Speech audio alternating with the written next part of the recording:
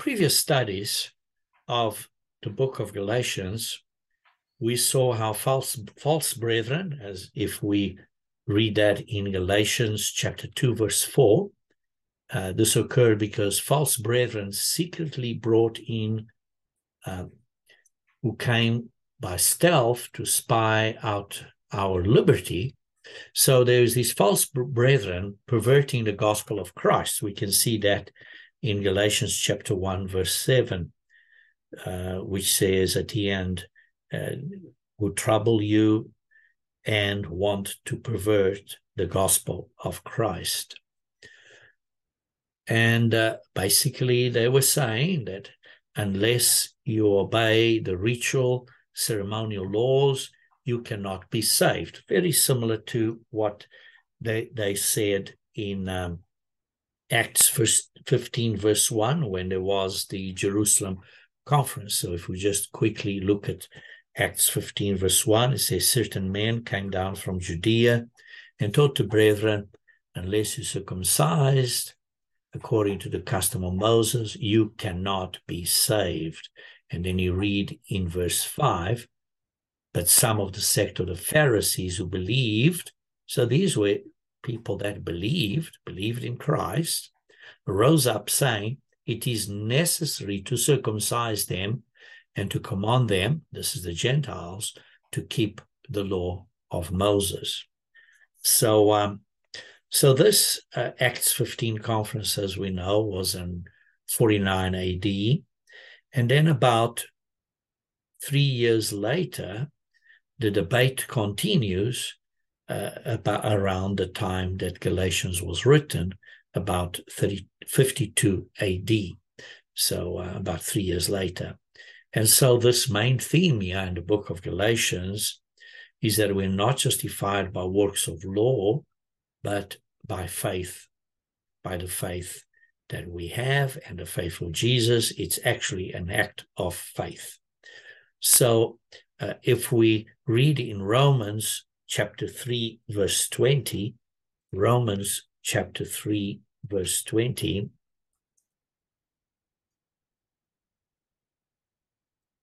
Romans chapter 3, verse 20, we see, therefore, by the deeds of the law, no flesh shall or will be justified in his sight, in God's sight.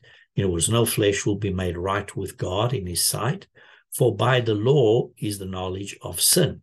So God's law tells us what sin is the knowledge of sin. And so the law tells us how to live, because God's law is a law of love. And when we break it, when we break away from God's love, that is sin. And we all have much to be desired to get to that degree of love that God wants us to be like he is. We do fail often, but we have to persevere and keep trying. If we read at Romans chapter 2, verse 13, says, for not the hearers of the law are just in the sight of God, but the doers of the law will be justified. So once we have been forgiven, we have to now be doers of the law, not just hearers, so that we may be justified at the end of the race. So obeying any law does not pay for previous infractions of that law. In other words, obeying a law does not pay for the penalty of the law. We have to pay a fine, or that fine has to be paid for us. So obeying the law does not make us right before God. In Romans 3, verse 28, it says, therefore we conclude that a man is made right with God by faith, apart from the deeds of the law. So there is faith in our side that we believe that the sacrifice of Christ is enough for us, and therefore the sacrifice of Christ has paid for our sins, and therefore that is an act of absolute gift from God, a faithfulness from God, an act of faith from Christ and from God, and therefore we are justified by faith. We have to believe that that sacrifice is good enough to save us, to justify us, and ultimately to save us if we persevere. And once we have been forgiven, if we strive and persevere, trying to overcome and become more like him. And then in verse 31 of Romans 3, it says, do we then make the law void through faith? Or do we make void the law through faith? Certainly not. On the contrary, we establish the law. We really establish the law. So then, in Romans it continues, what then shall we say that Abraham our father has found according to the flesh? For if Abraham was justified by works of the flesh, he has something to boast about, but not before God. For what does the scripture say? Abraham believed God. When God told him, leave the country and go to this land, he trusted God, and he went in complete trust and belief. And it was accounted, was credited, was put into his, let's call it bank account, was credited, was accounted to him for righteousness. Now, to him who works, the wages are not counted as grace, but as debt. In other words, him that works, the wages are basically the wages from his work. And then, but to him who does not work, but believes on him, we believe on God and Christ and what they have done for us, who justifies the ungodly, they make us just.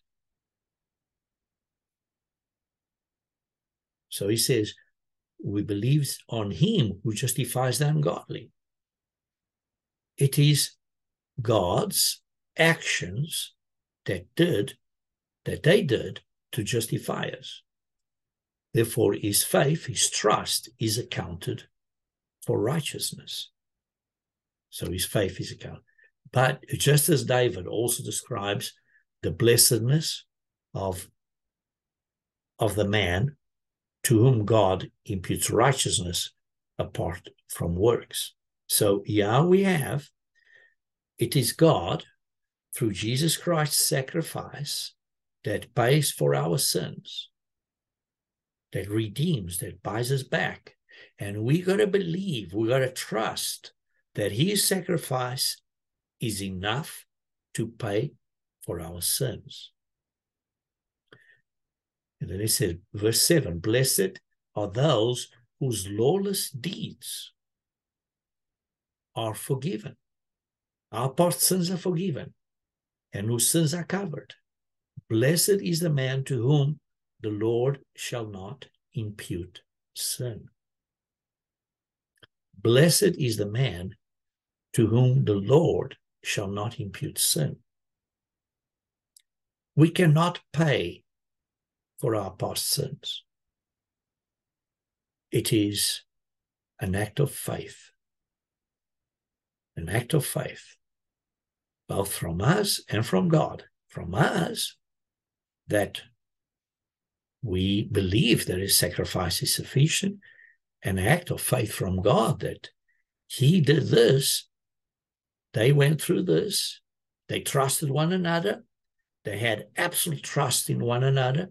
They went through it. They did it. They fulfilled it in hope and faith that we repent and we change. And so we know in James chapter 2, verse 17, that faith without works is dead. And so we who believe in him, we have to now back it up with obedience. That's why it says in Romans chapter 2, verse 13, it says, "For not the hearers of the law are just in the sight of God, but the doers of the law will be justified." Ultimately, after we've been repented and been forgiven, now, in other words, we've been cleared out of jail, our sins have been paid for, we are now free, but that is not free to continue sinning. We have to now be doers of the word. It says the doers of the law will be justified. So in Galatians chapter 2, verse 17, we read, "But if while we seek to be justified by Christ, we ourselves are also found sinners," now that we have been justified by Christ, we've now accepted Christ's sacrifice, we've repented, Christ has forgiven us. If we now are found sinners, if we continue sinning,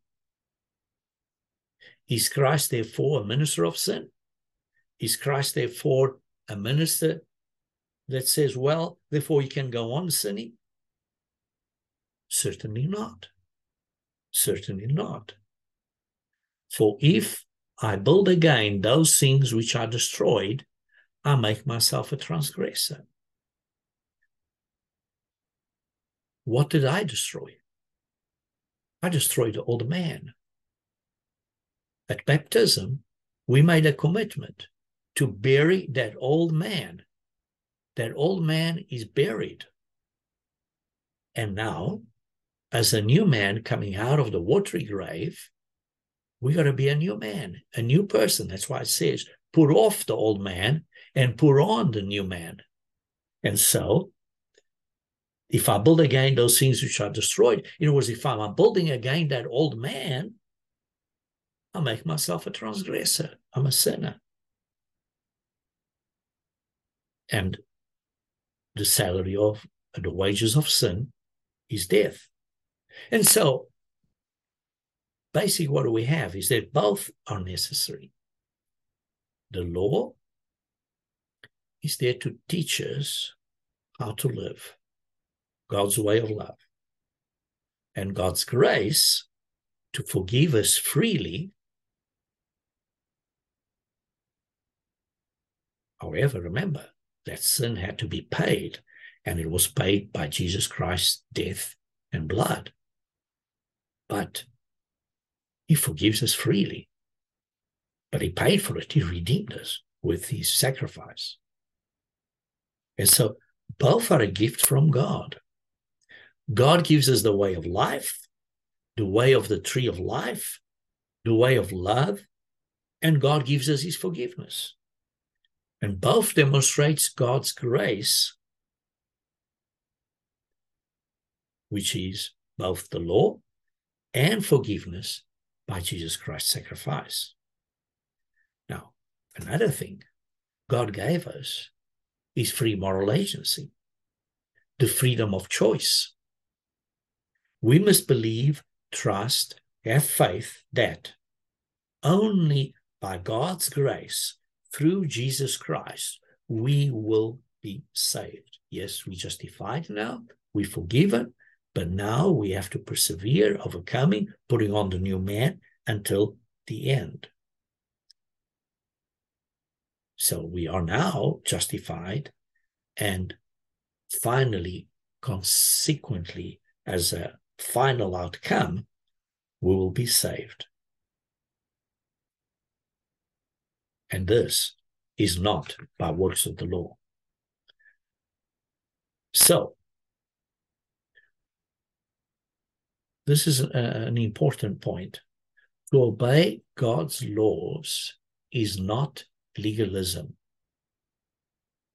To obey God's laws is not legalism, because God's laws are love. But trying to be justified by obeying, trying to be made right with God by human effort, or put it in other words, by acts of penance, that is legalism. So trying to be justified by obeying is legalism. In Psalm 111, verse 10, Psalm 111, verse 10,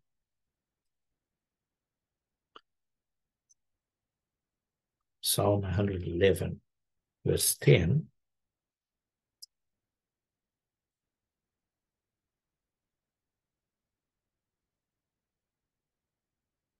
it reads, "The fear of the Lord is the beginning of wisdom." You see, God's respect for God and for what he says and for what he tells us. And what does he tell us? To keep his 10 commandments, his law. And that's the law of love. And that respect for God, that fear and do what he tells us to do, is the beginning of wisdom. And a good understanding of all those that do his commandments. His praise endures forever. So, the fear, the respect for God's law, which is an act of grace, gives us wisdom. But now continue reading in the next verse, which is actually Psalm 112, verse 1. Praise the Lord. Blessed is the man who fears the Lord, who delights greatly in his commandments. Why is he blessed? Remember, God's law is a blessing. God's law is a gift from God. Why? Because it gives us blessings if we obey it. But it gives us punishments if we disobey it. And then it says in verse 6 of Psalm 112, he that, was talking about he that fears the Lord and who delights greatly in his commandments, surely you'll never be shaken. The righteous will be in everlasting remembrance. He will not be afraid of evil tidings. And look at verse 10. The wicked will see it and be grieved. And think about it. This is actually pointing to right at the end, when the wicked will be thrown into the lake of fire, and they will be grieved. They will see the others that have made it, and he'll be grieved. And he will gnash his teeth and melt away. The desire of the wicked shall perish. It'll be burned, melt away, gone. So, the law is a blessing, but for those that disobey, is a curse. Now, going back in Galatians chapter 2, verse 19, it says, "For I through the law died to the law." How did I die? I died in the act of baptism. In the act of baptism, I literally made a commitment to die. When I say I, we all made a commitment to die. In other words, for the old man to die. So I, through the law, in other words, because of me understanding this through the law,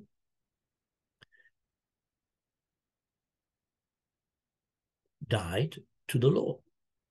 I died that I might live to God. So now I have to live a new life.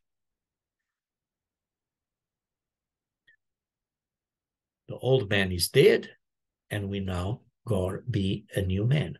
Verse 20, I have been crucified with Christ. How?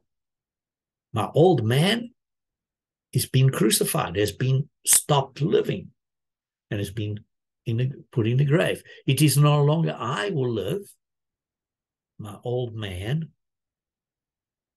but Christ lives in me. Through this new man, because we received God's Holy Spirit, Christ is in me. We have been begotten as a new person. We are now living a new person. And the life which I now live in the flesh, I live by faith of the Son of God, who lived and gave himself for me. So, because of faith, the faith that Christ had in dying for us, in the trust that he had that all this would happen and will bear the right fruits, and likewise, my faith that I trust and believe in him. So it's all about faith of the Son of God and in the Son of God, but of the Son of God who loved me and gave himself for me. So I trust in him because he loved me and gave himself for me. And he did that because he never doubted that he would be resurrected. And that's why he gave his eternal life. And look at now in chapter 3, verse 1. O foolish Galatians, who has bewitched you, that you should not obey the truth? What is the truth here? That Jesus Christ died for our sins. Therefore, that we are justified by his sacrifice, not by our works, by his act of faith. And we are going to trust in that. We got to believe that. So who has bewitched you that you should not obey the truth? And what's the truth? That you got to believe and that Christ's sacrifice is good enough for us, and that it's Christ's sacrifice that paid for our sins. That's the truth. Look at Isaiah 53. Isaiah 53.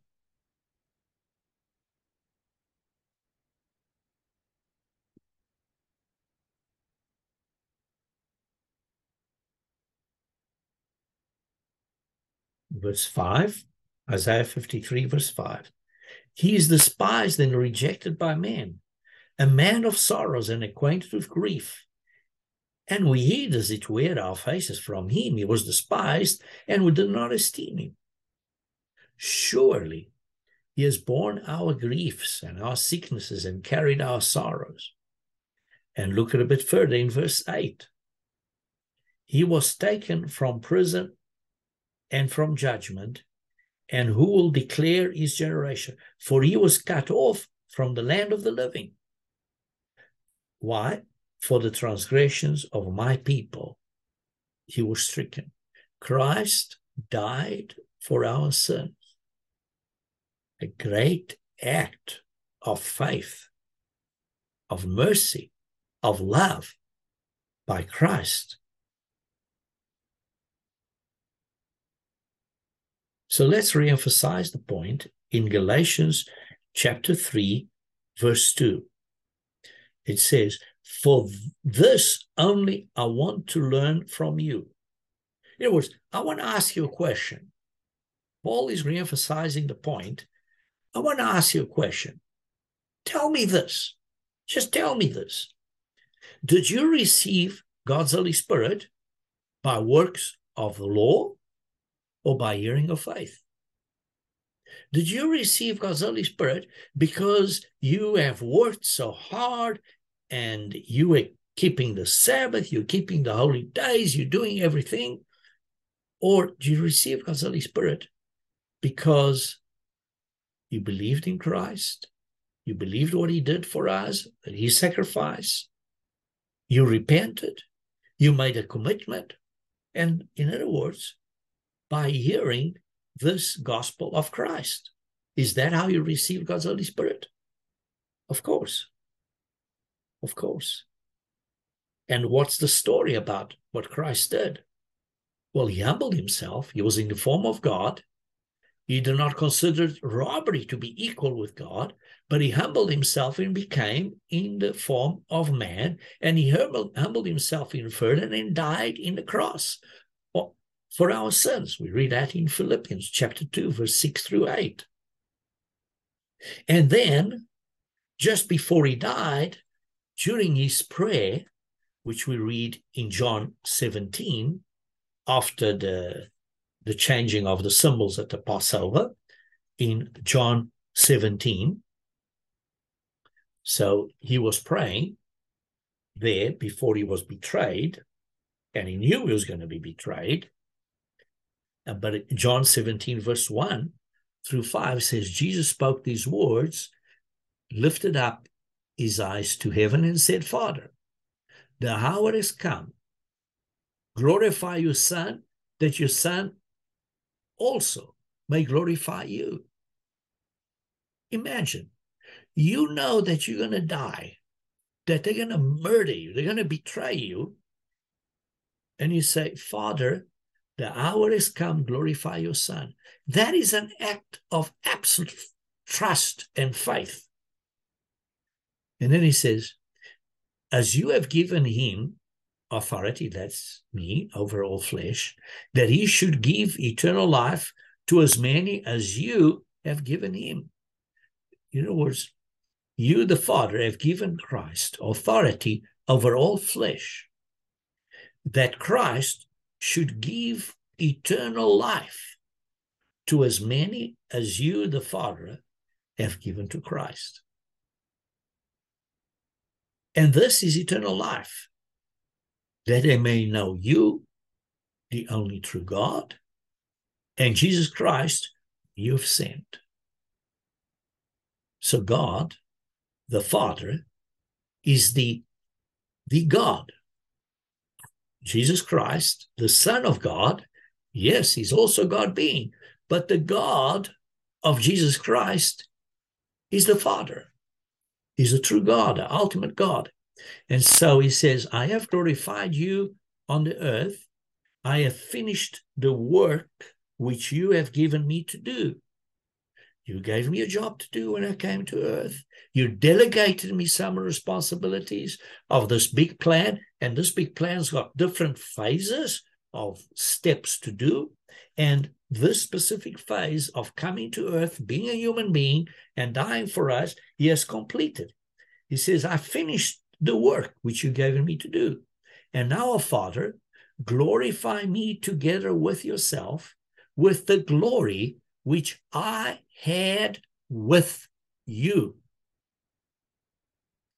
before the world was. And this, what does this show us? This shows or reflects a great closeness between the Father and the Son. This shows an indivisible love and unity of purpose, an absolute mutual trust in one another.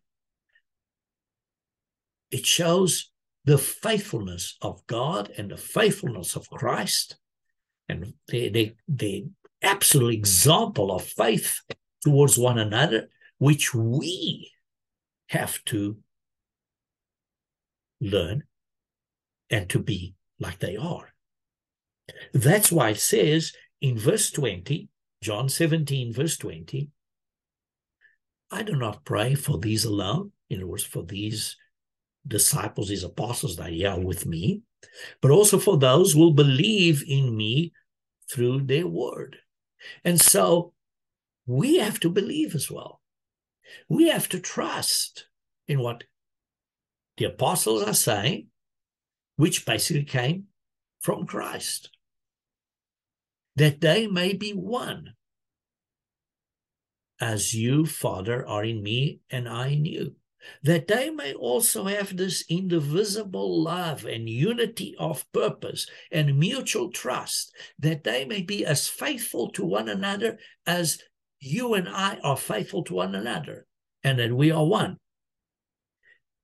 That they may also be one in us, that the world may believe that you sent me, and the glory which you gave me, I have given them, that they may be one just as we are one, that they may have this unity of purpose, this indivisible love, this absolute mutual trust and faithfulness towards one another. That's what we have to become. We have to become faithful as well.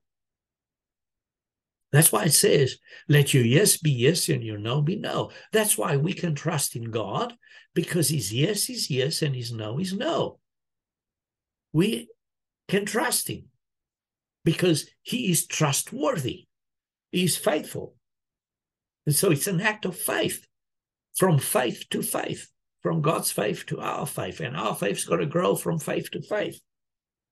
So I and them and you and me, verse 23, that they may be perfect in one, in unity, and that the world may know that you have sent me and I have loved them as you have loved me. It's an absolute act of faith. Father, I desire that they also, whom you gave me, may be with me where I am, that they may behold my glory, which you've given me. In other words, I desire that they will be in the kingdom, and they'll be spirit beings like we will become when I am with you, right? That's Christ saying, "Oh, righteous Father, the world has not known you, but I have known you, and these have known that you sent me, and I have declared to them your name, and I'll declare it, that the love with which you loved me may be in them, and I in them." So there is an absolutely indivisible love and unity of purpose and mutual trust that is just what God is.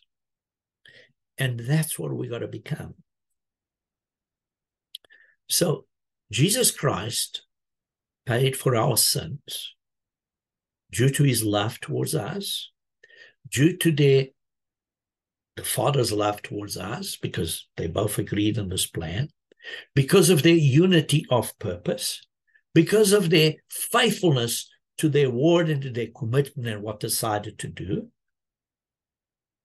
And that's why we read in Galatians chapter 2, verse 16, that it says, knowing that a man is not justified by works of law, but by faith, the faith of Christ.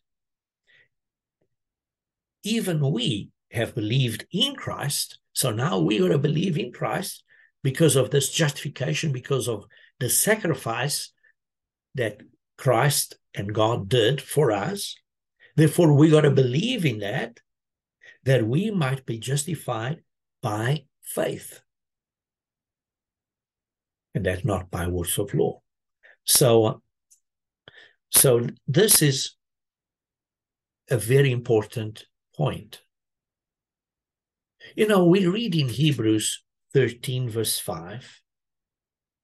Hebrews 13, verse 5. He says, "Let your conduct be without covetousness. Be content with such things as you have. For he himself has said, I will never leave you nor forsake you." I will never leave you or forsake you. We got to believe in what God and Christ are doing and saying. And they said they'll never leave or forsake us. Their sacrifice, the Father giving his Son for us and his Son dying for us, is enough for us to forgive us, is enough to pay for our sins. if only we accept, we believe in that, and we repent. Then we need to commit. We need to commit. We need to count that cost. And we need to be baptized. As we read in Galatians 3, verse 2, it says that once we got baptized, then we receive God's Holy Spirit.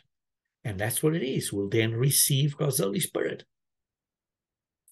And therefore we'll begin a new life by the help of God's Holy Spirit.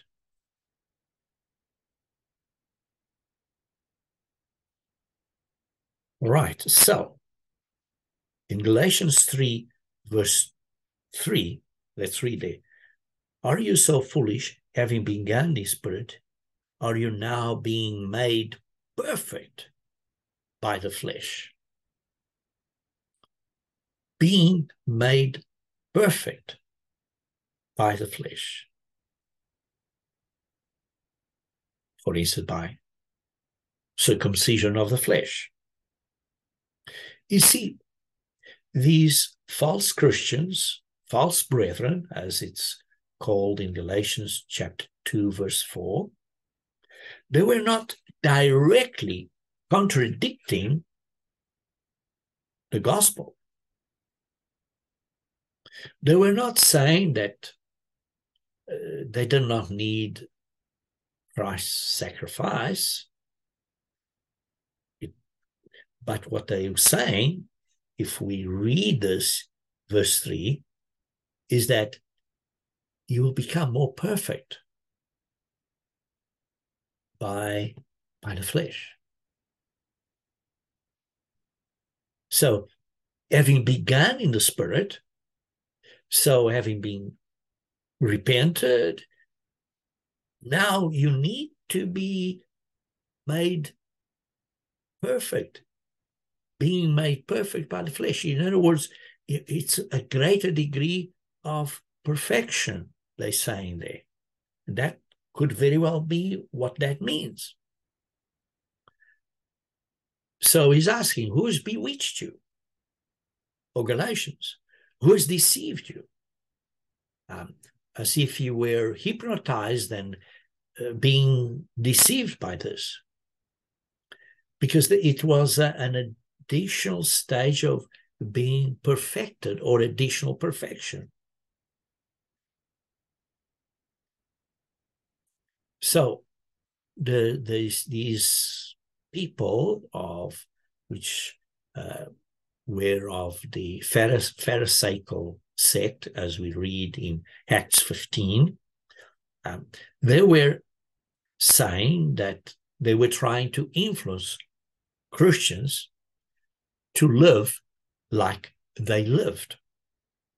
In other words, they're trying to influence them to be more Jew-like, Jewish-like. They were trying to make the Gentiles more Jewish-like.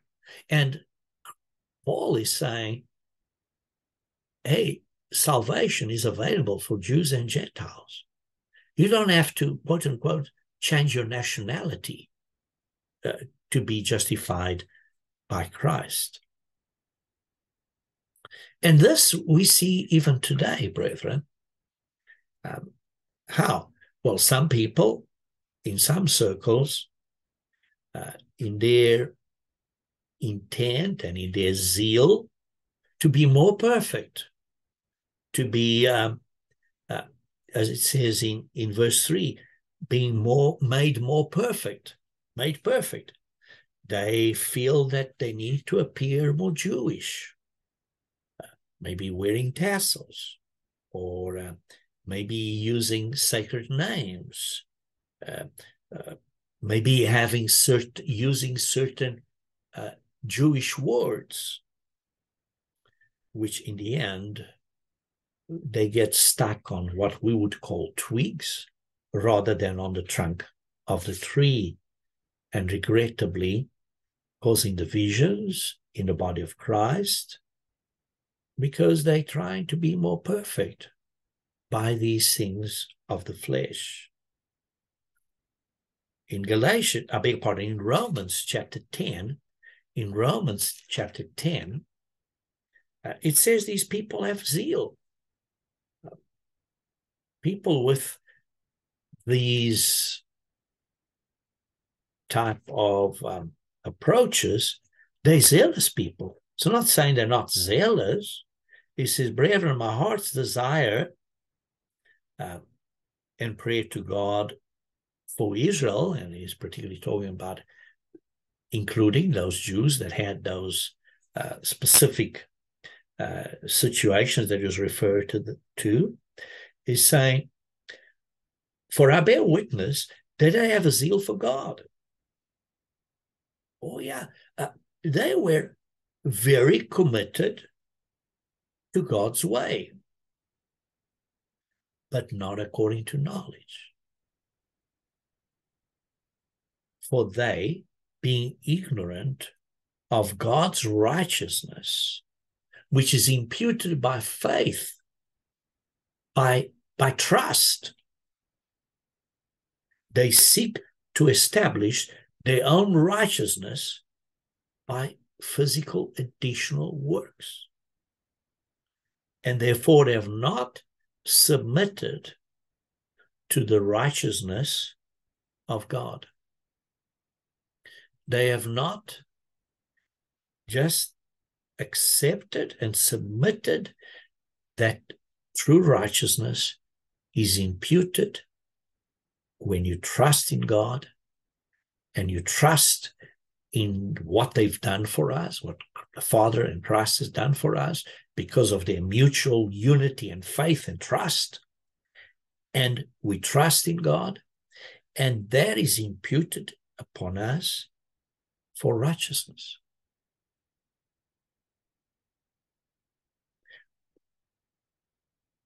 Look at Matthew chapter 6, verse 33. Matthew chapter 6, verse 33. Remember, we just finished reading in Romans chapter 10, verse 3, that they were trying to establish their own righteousness and not submitting to the righteousness of God. Now look at Matthew chapter 6, verse 33. Matthew chapter 6, verse 33. But seek first the kingdom of God and his righteousness. Not my righteousness, not seeking my own righteousness, but seek God's righteousness, which is imputed by faith.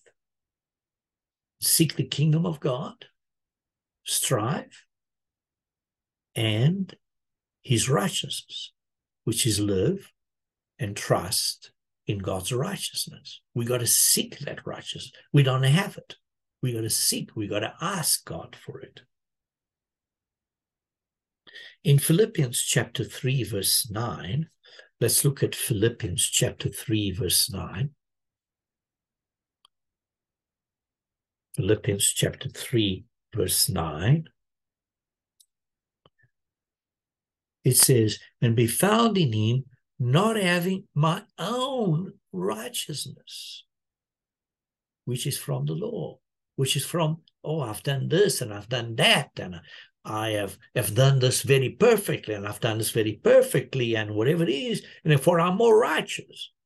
Well, I'm not saying we disobey, but it says, which is from the law, but that which is through faith of Christ, the righteousness which is from God by faith.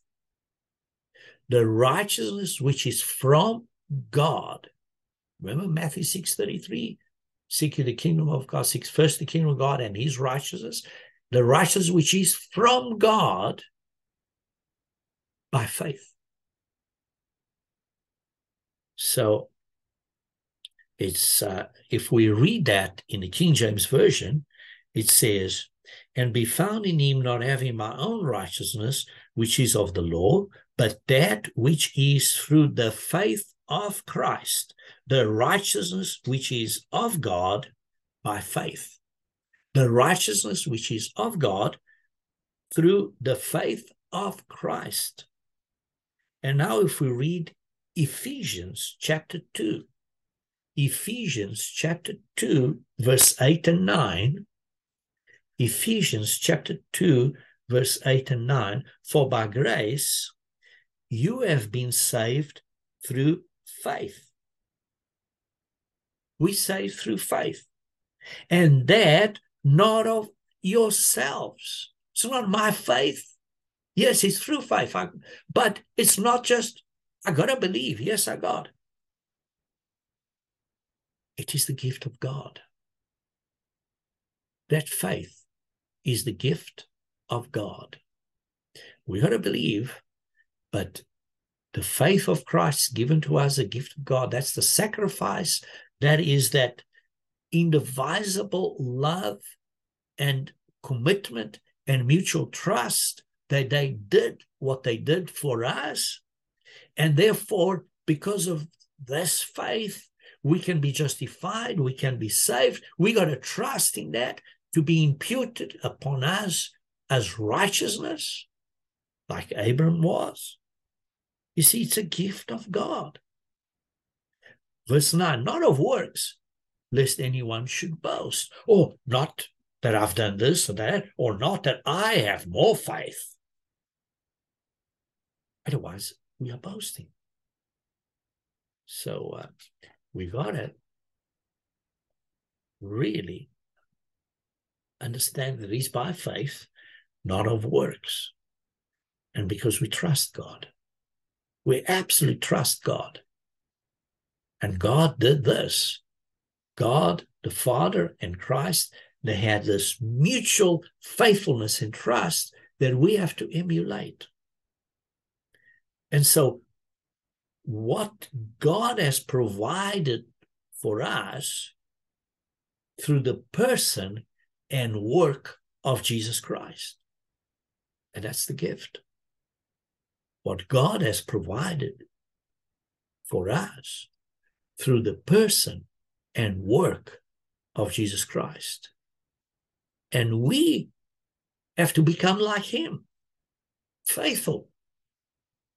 Faithful. Have the same commitment. And therefore have the same capability of, when we say yes, it's yes, and we say no is no, be trustworthy, and therefore have trust in one another, because we're trustworthy.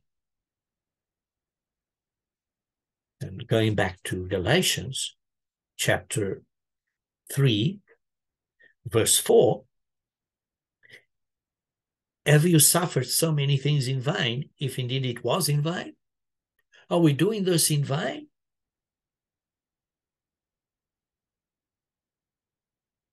You know, what we suffered is in vain. The pains and the sufferings and the difficulties and challenges that we go through in our Christian life, and indeed we go through many. Many of you are suffering a lot. Are we doing it in vain?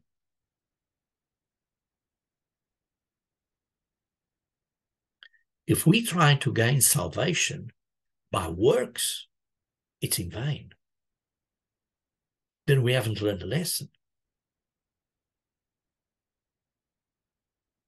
We got to trust in God. It's nothing I've done, nothing that you've done. We got to have absolute trust in God that he's faithful.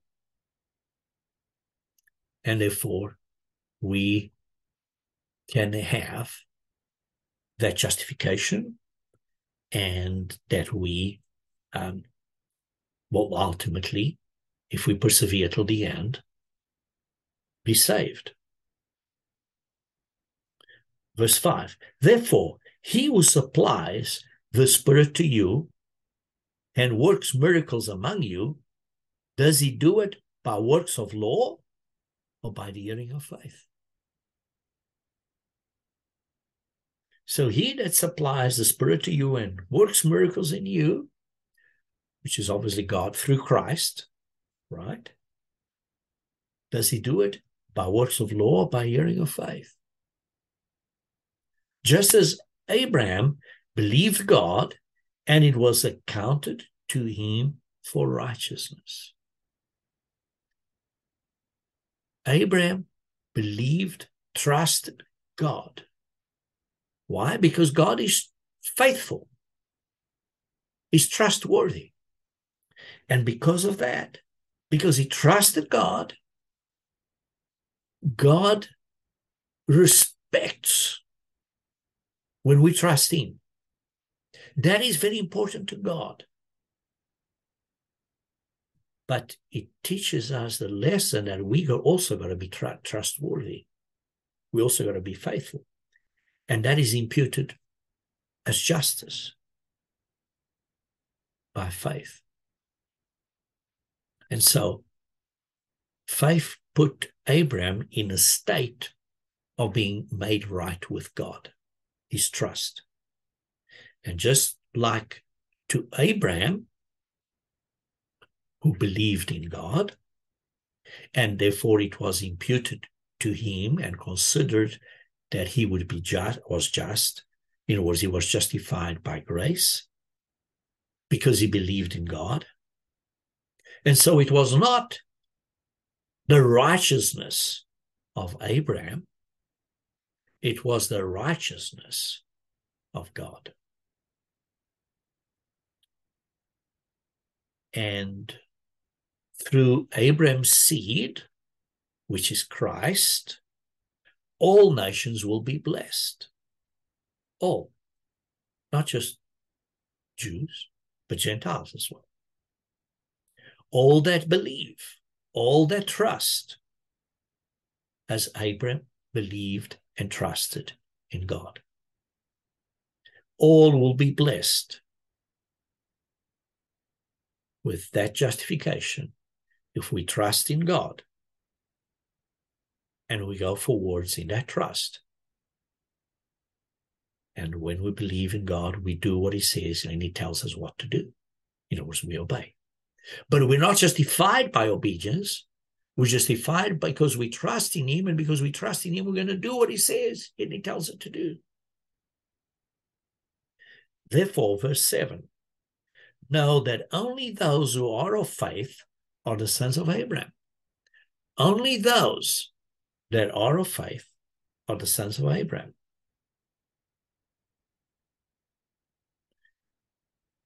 So it's talking about those that are spiritual children of Abraham, that have the same inheritance. How? Through Christ.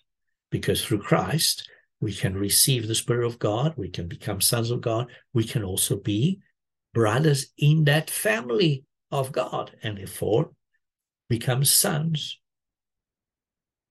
of God, and sons, descendants of Abraham through that line, spiritually speaking. Verse 8, and the scripture, foreseeing that God would justify the Gentiles, the scripture knew, prophesying that would happen by faith, preached the gospel to Abraham beforehand, saying, in you all the nations shall be blessed. In you all the nations will be blessed. Through Christ, through the descendant. So we are, therefore, and because Abraham believed and received the promises through that trust, we Gentiles, we all other people, Gentiles or no, we're also spiritual sons of Abraham by faith. And then in verse 9, so then, those who are of faith are blessed with believing Abraham. So those that are of faith are blessed with believing Abraham. So we are like they are. And so that's where we're going to stop today, brethren. Appreciate your attention. And then we'll continue next week from verse 10.